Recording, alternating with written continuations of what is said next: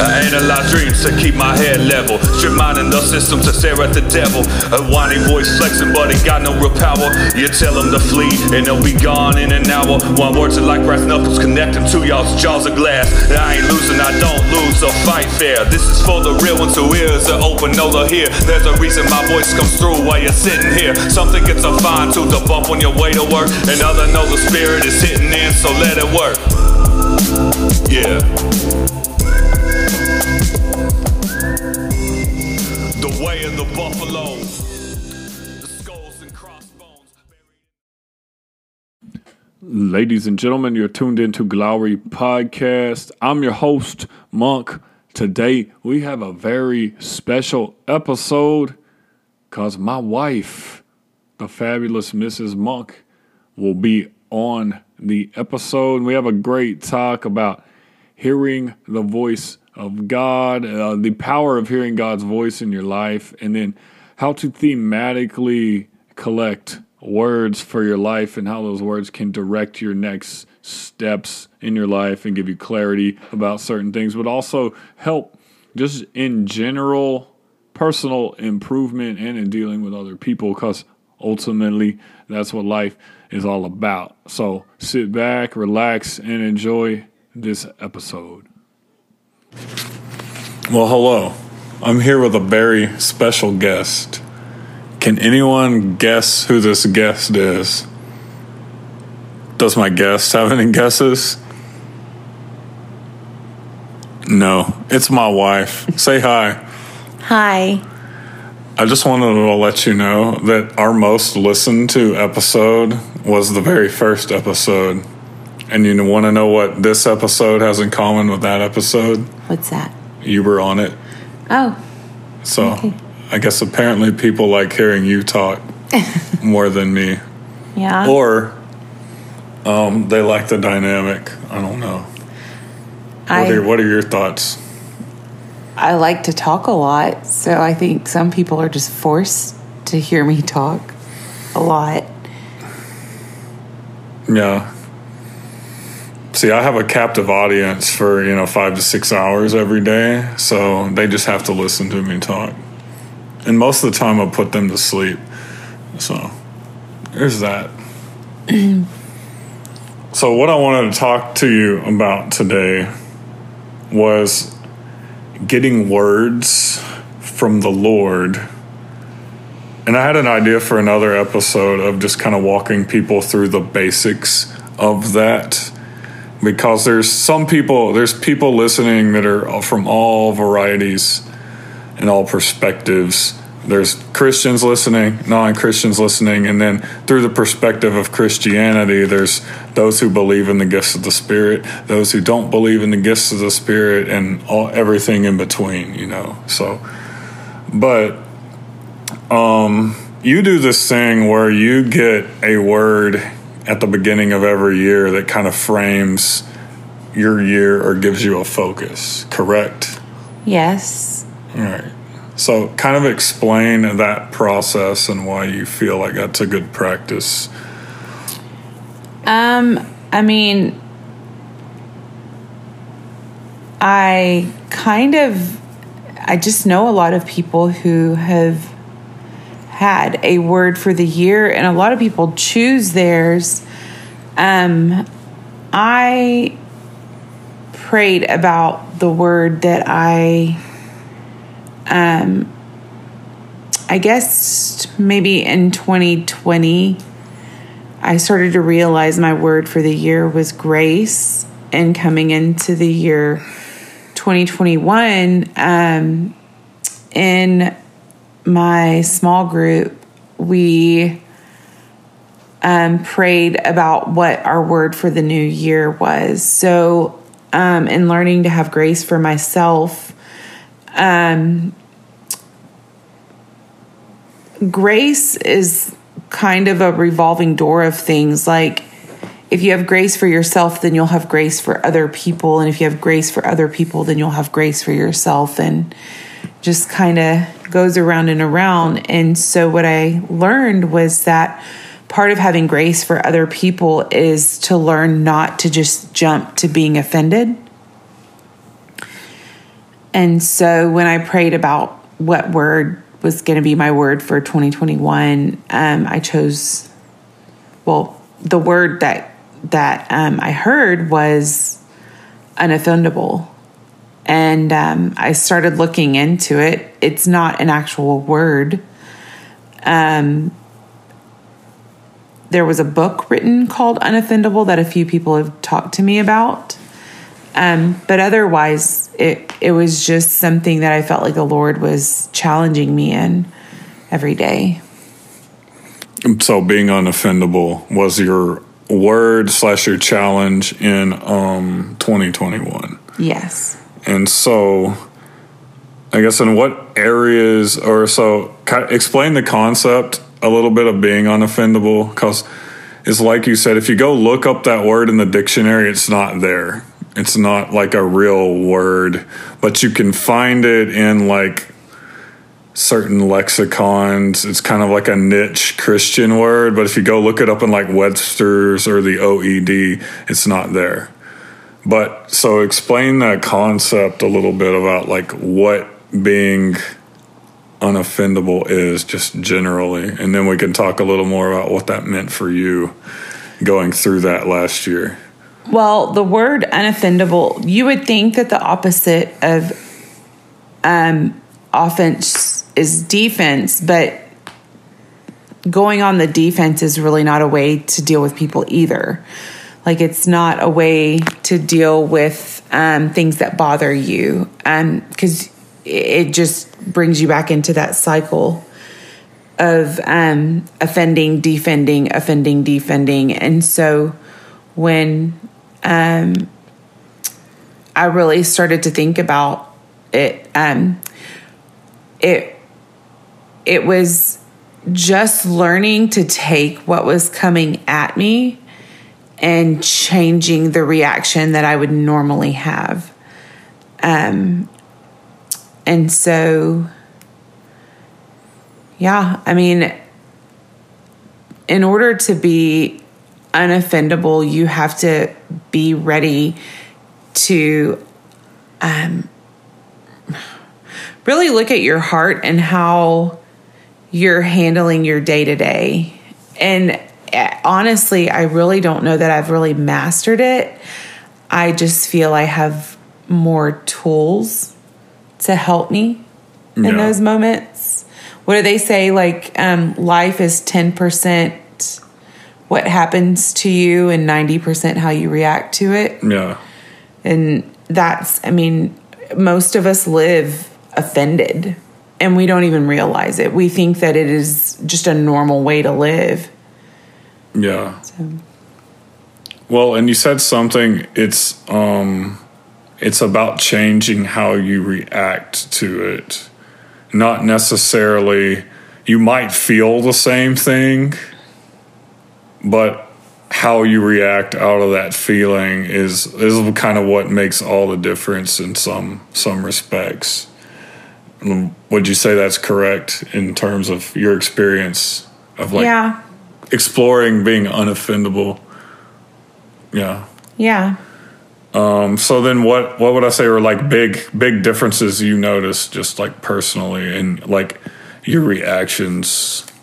So something I really noticed that I would say a lot in my head, and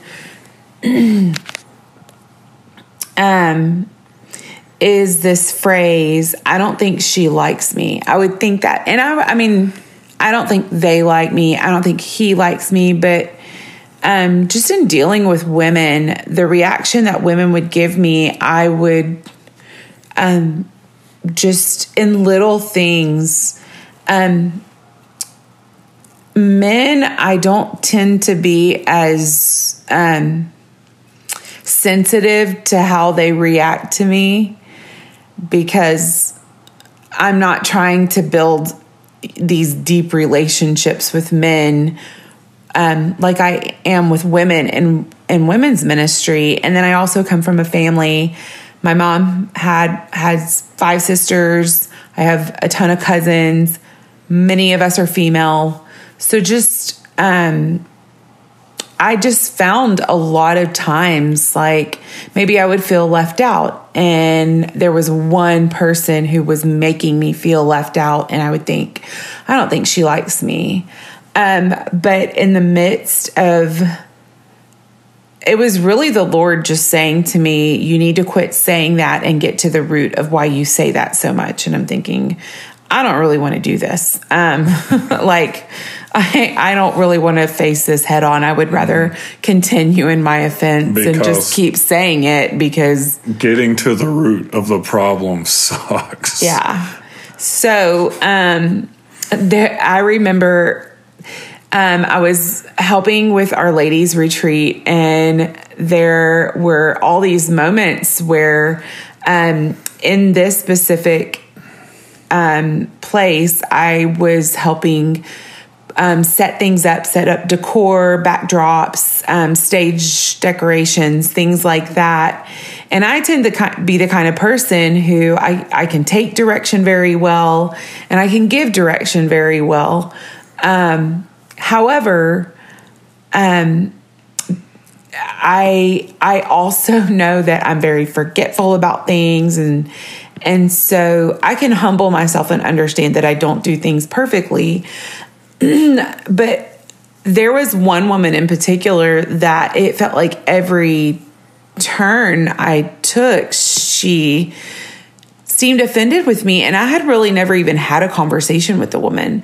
And so I kept like getting my feelings hurt. Like I would say, someone asked me to bring this in here, and she would say, well, why do we need that? Or there was one point where I was asked to take something down, and I asked her if she knew how I could take it down. And she is like, well, why are you trying to do that? And I'm thinking, well, because, it was what I was asked to do. And so finally I'm like, Lord, I don't know what to do with this. And he said, well, how about you go and ask her if you've offended her in some way, and apologize if you have.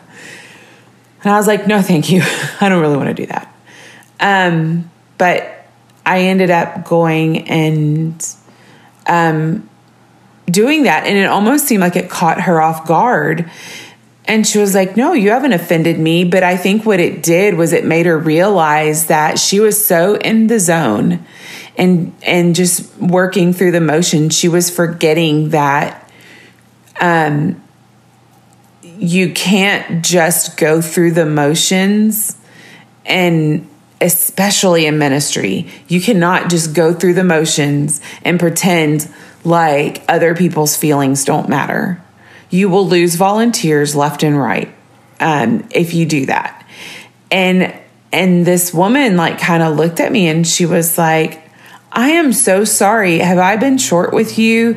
And she told me, people have told me I need to do this and do that. And really, like, not only did it cause her to go into self-reflection and just look at how she talks to people, it caused me to kind of go into a self-reflection and think, like, how many times have I just been in my zone and felt like I had to get all these jobs done, and forgot that it's okay to pause and thank someone, or pause and apologize for the tone that I used, or just anything. And I've gotten a lot better at it over the last year. So yeah. Well, I think too, if you focus on being unoffendable, it causes you to like bring into like a sharp relief what the offense is, and then you have to, just by being aware of it, like by default you start working through, why am I offended by that? And then it causes you to start gauging how you're interfacing with other people. And I think particularly just for me, though that wasn't my word, but in working through like offense, it forces me not to be on autopilot all the time. And, it's kind of to what you were saying, in the coaching world, in that profession, like you can get on autopilot because you're just doing the work and it's about the work, and you can totally get so wrapped up in doing the work that you don't even realize what you're acting like and what it looks like from the outside in. Yeah. Because you think you're totally justified. Well, I'm doing the work and this is part of the job. But you step back and you're like, am I being totally effective in doing this? And a shout out here, a good piece of it, probably the best piece of advice I got, in kind of navigating that in that profession was from, this is a code name, but if he's listening, he'll know who I'm talking about. So Sporty Steve, shout out to Sporty Steve. Sporty Steve told me, he said, well, the goal is never to be too high or never to be too low when you're in that position. And I think that in just dealing with people, that's kind of where you want to land most of the time. Not saying that you're a robot, but you can't get so low that you drag the whole ship down with you. Mm-hmm. You can't get so high and over the top that you start to lose control of your emotions. And you can do that in a positive way and a negative way. And there's a time and a place to be vulnerable also. But that being in the middle when dealing with people is a good general, I guess, path to take, but I don't think you can sit there unless you're really aware of handling offense, why you're being offended by certain things, and all of that. So that was good advice, I think, in terms of being undefendable. Yeah. And it really makes you realize how often somebody else is kind of walking, you're getting the brunt of something that you have nothing to do with. Like I recently had someone say something to me that felt just really, I don't know, it really made me question myself and my abilities. And when I talked with someone else about it and just said, like, this is how I'm feeling, it's making me feel very insecure and like I'm not good enough and maybe this isn't good for me. And she looked right at me and she was like, yeah, that whole thing has nothing to do with you. Like, this person is in this place and it has nothing to do with you and everything to do with what they're walking through. And it made me realize, like, even like you may have a supervisor or a coworker or a sibling or a family member that is going through something, and it's just not a good time for you to share your dreams and your vision, because what they're going through, they can't support you emotionally in it, and the feedback you're going to get can be detrimental to you moving forward. Now, that's for someone like me. Someone like you just kind of powers through it. Yeah. I'll just power in it. There's a ditch on both sides of it too, because you could take that word personally, not realizing, because sometimes people are in a place, even if it's people you feel safe with and people you respect, they can just be going through things personally and they don't have the energy or the bandwidth even to really support you. Yeah. And you could take offense to that, and it really is nothing personal. They're just in survival mode. I feel like the season in our life when we were going through all the health problems with our daughter, we probably appeared that way to a lot of people. Yeah. But it was just like, we couldn't support anybody. We couldn't really give in to anybody or doing anything because we had one priority, and that one priority literally took all of our time, all of our resources, and that's just how it was for that season. And then so coming out of it, you realize like, oh, there are other people in your life you might respect, and earlier in your relationship they were in a place where they could really build you up and support you, but now they might be going through something, and you could kind of keep that in check, keep that in the forefront of your mind. But you would react that way to somebody, you know, giving you a word like that, whereas me and my history and the way I'm wired, and this is something I have to work through and have been working through, is when someone would say something like that to me that might offend me, instead of me getting broken down about it, I would be like, oh, really? Because I'm competitiveness, I'm really high on the competitive scale. I would take that on as a challenge and be like, oh, well, I'll show you. Like, you're going to doubt me, I'm going to show you. But, which can be good, but that also has a tendency to spark me into anger, and I use the energy of anger to like accomplish all these tasks. But I'm never actually dealing with the offense. I'm just using the energy of the offense and putting it towards something, which can be damaging. And, you know, it's damaging in another way. The other thing, and I've done this with a lot of things in my life, I'll go 100 miles an hour in that direction and get way in deep into something just to prove something, or just to prove somebody wrong. And then when I get to the end of it, it's like, whoa, why was I even doing this? You know? And so there's a danger on both sides of that. Like, you can be offended and it just completely break you down, or you can be offended and go 100 miles an hour the other direction. And neither one is good, because you, like, in both cases, we never got to the root of that offense. Yeah. You know? So. Well, and it always reminds me of the vision I had of the cat. I had a vision of what was this vision of the cat? I've told you the vision of the cat, right? I don't know. Maybe you have and I don't remember. Or maybe you were telling it to me and I was asleep on the couch. Don't be offended by that. I'm not offended. But I thought you were just resting your eyes, not sleeping. No, well, it would depend. If it was after 8 o'clock, I was sleeping. If it was before 8 o'clock, I was resting my eyes.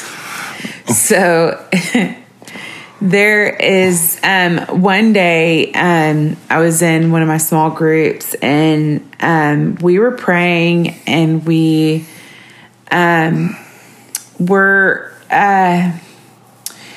I had this vision of walking up to a gate and knowing that I wanted to get on the other side of the gate. But every time as long as I stood still, there was nothing bothering me. But every time I tried to go and reach for the gate, this beast would just come up. It was a cat looking thing. Okay, you told me this. And every time I would try and grab the handle, the cat would just like come after me, and the more I tried, the more it would just like, you know, I don't know, do cats growl? I don't know, whatever that sound is that cats make, hiss, I don't know. But it was like a big jungle cat looking thing, and every time I would try and go for the door, it would just come at me. But as long as I stood still, it didn't bother me at all. And I remember being like, I just want to get through this gate. So I'm just like, well, how do I get in? And I finally go to the Lord, and I'm like, Lord, can I just ride this thing in? And he's like, no, that's rebellion. And I'm like, then what is, like, why does this cat keep trying to come at me? And he was like, it's insecurity. You own your insecurity in a way that you don't need to. And you need to deal with that, because like what you're seeing right now is it manifesting. And I came home and I'm telling Matt this story about the cat. And I'm like, I'm trying to open the gate and the cat is like attacking me. And he said, I was like make friends with the cat and write it in. Yeah. He was like, I would have just rode the cat in. And I was like, so that's rebellion. You didn't tell me that was rebellion. But it tracks because I have a rebellious streak in me. I am not rebellious. Full disclosure, I don't know if you've listened to all the episodes, but I've talked about how I have a rebellious streak and going through that. But anyway, well, listeners, I do not have a rebellious streak. If anything, I am obedient to a fault with people. Like if I feel like somebody has like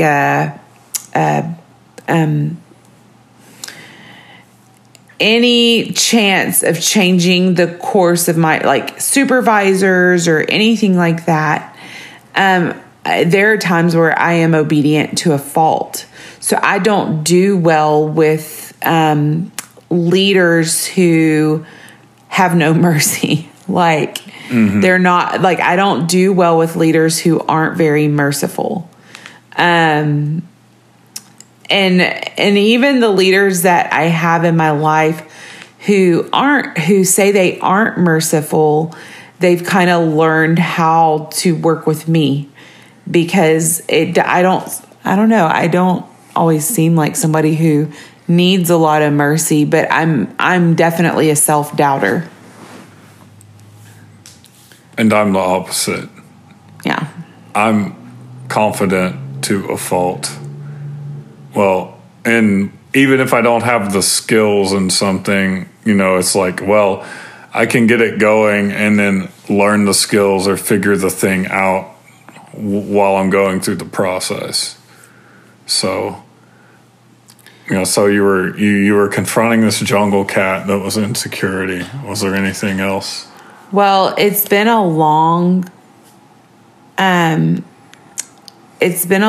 journey of figuring out what to do with it. It's been a long journey of figuring out what to do with it. But something that happened recently, I realized that if you can work with the Lord and tame your insecurity, what it turns into is humility. What I'm learning is that a lot of times I have felt like my insecurities, like feeling like I'm not good enough. I don't, nobody is coming and begging me to do things, so I am not good enough or whatever. It's all false humility.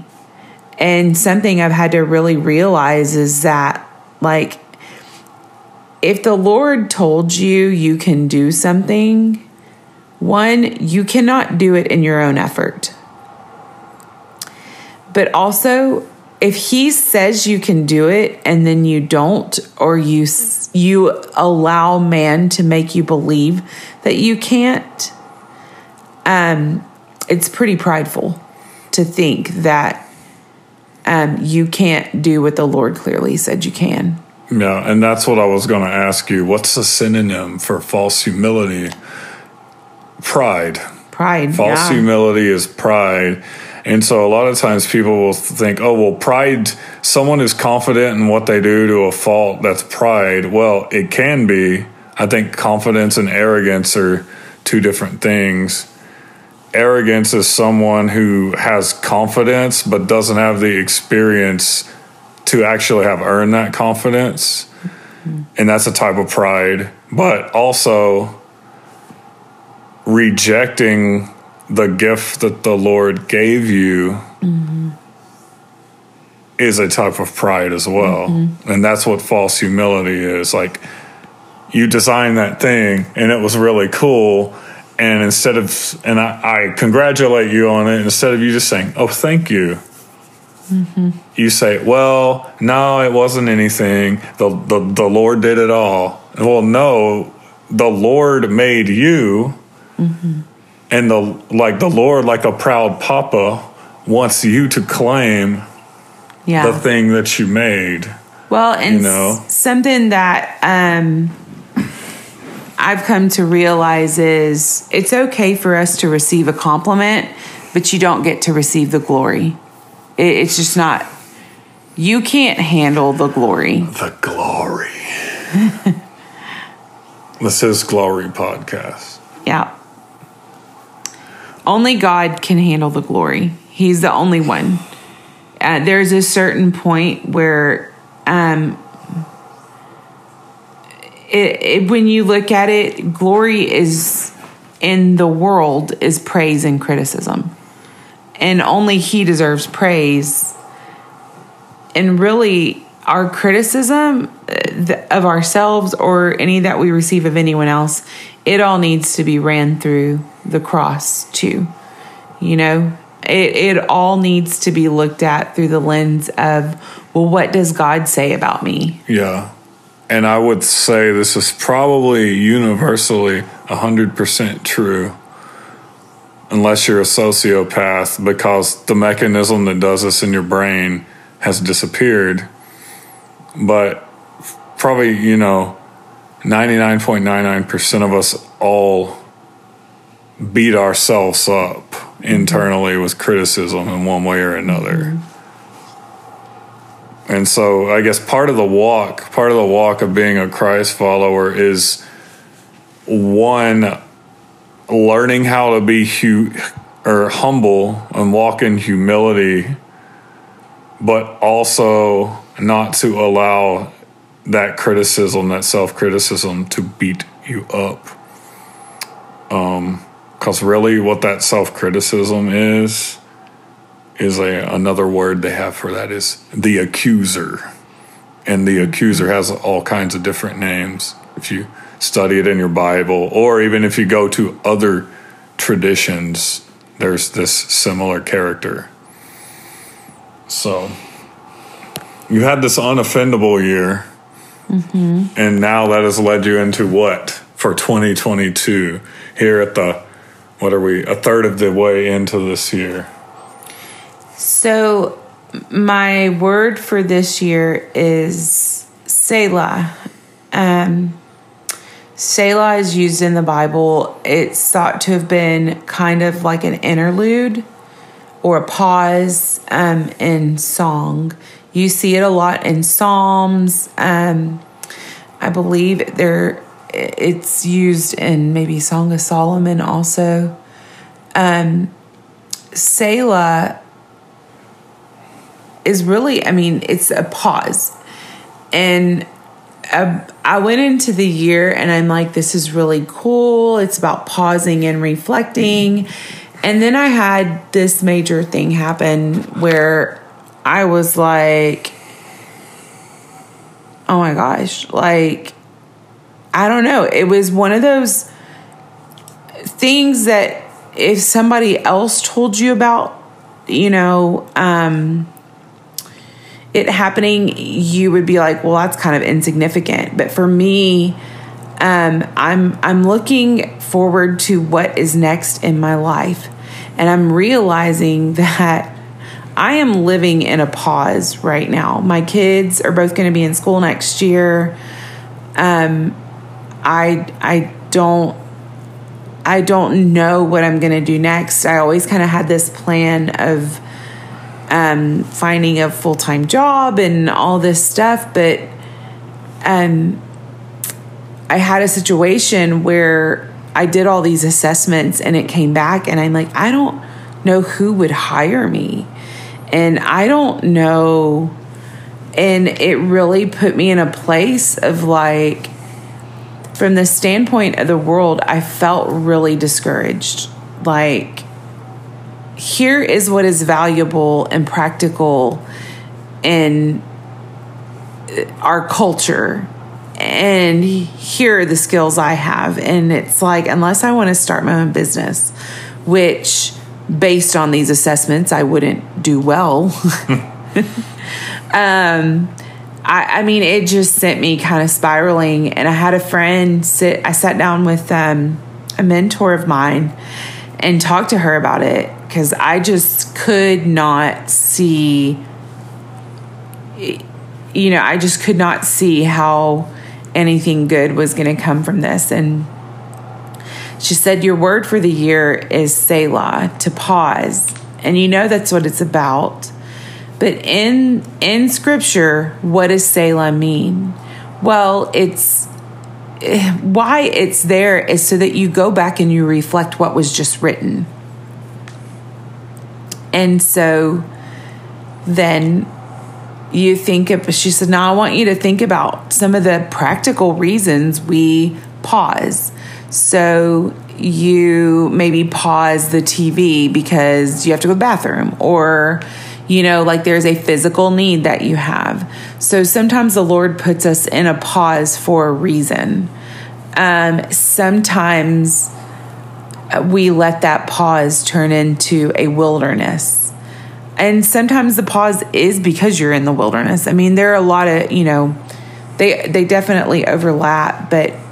Well, if Israel would have paused in the wilderness and took out their map and walked in one direction for a few days, they wouldn't have been there for 40 years. But it's a similar deal. Much like Israel, I started to realize that for me to go into the promised land that the Lord has been speaking to me about is terrifying, and the giants are far bigger than I can imagine.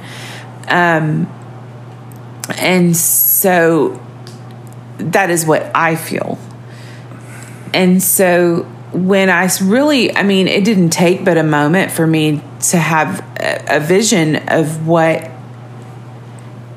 when she said, think about what the pause means, it was like immediately I saw, we have this road that runs by our house, and it has a sidewalk on it, and our kids will ride down the sidewalk on their scooters or their bicycles. But and for a little bit, they get ahead of us, and it's not a big deal. But then as they start getting further and further, there's something in me that's like, they need to stop.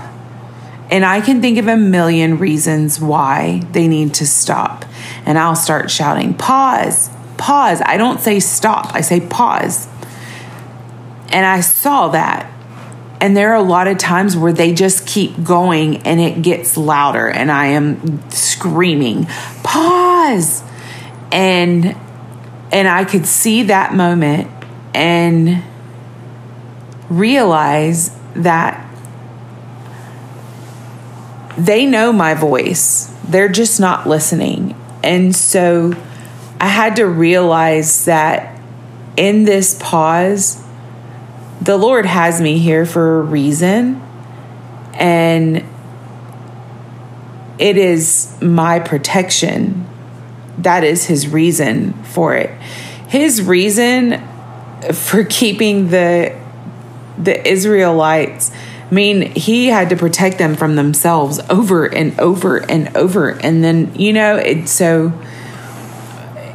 to be in this pause, and it doesn't make it any easier, but knowing that I know what his voice sounds like and that I can trust him helps me understand that it's okay to not know what's next or why he won't tell me.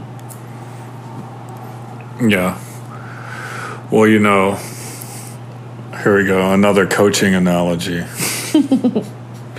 But when you're training athletes, right, you have your training sessions and you have your progression that you do, but the athlete is not going to reach their potential or get the maximum benefit from your training without a period of recovery.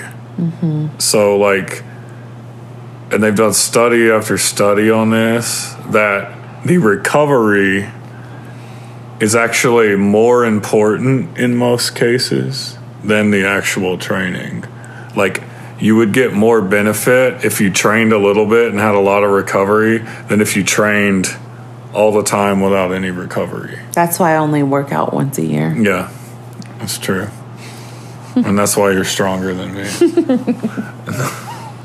No, but to your point, right, just in that little analogy, it's the pause in terms of the recovery for the athlete where all of the gains happen. Mm-hmm. And if you don't have that pause, you open yourself up to overtraining, which can lead to burnout or injuries or, you know, all kinds of things that aren't good.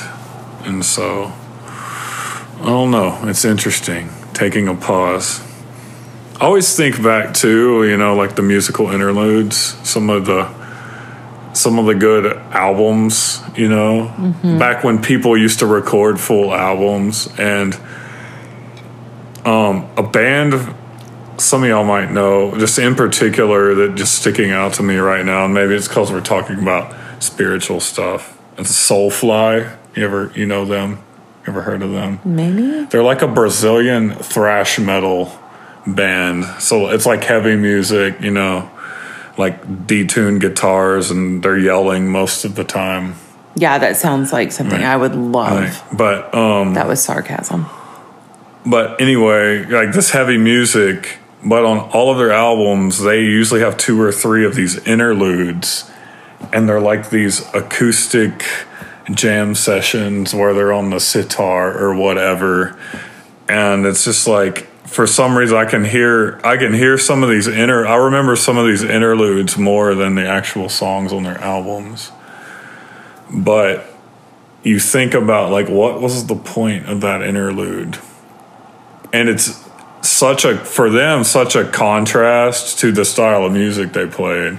But it was like, oh, it's kind of like a way to let you digest everything that just happened. Yeah. So that's good. Any other thoughts you want to share? No, I mean, no, as long as you don't have any more questions. No, I don't have any questions. I mean, I have questions, but not questions. Okay. You know, what were my words this year? Oh, reflect and refract. Those are my 2 words for this year. Mm-hmm. And so those have been interesting because they go hand in hand. But I think we've reached a good stopping point. So okay. Hopefully this will be our most listened to episode. Maybe so.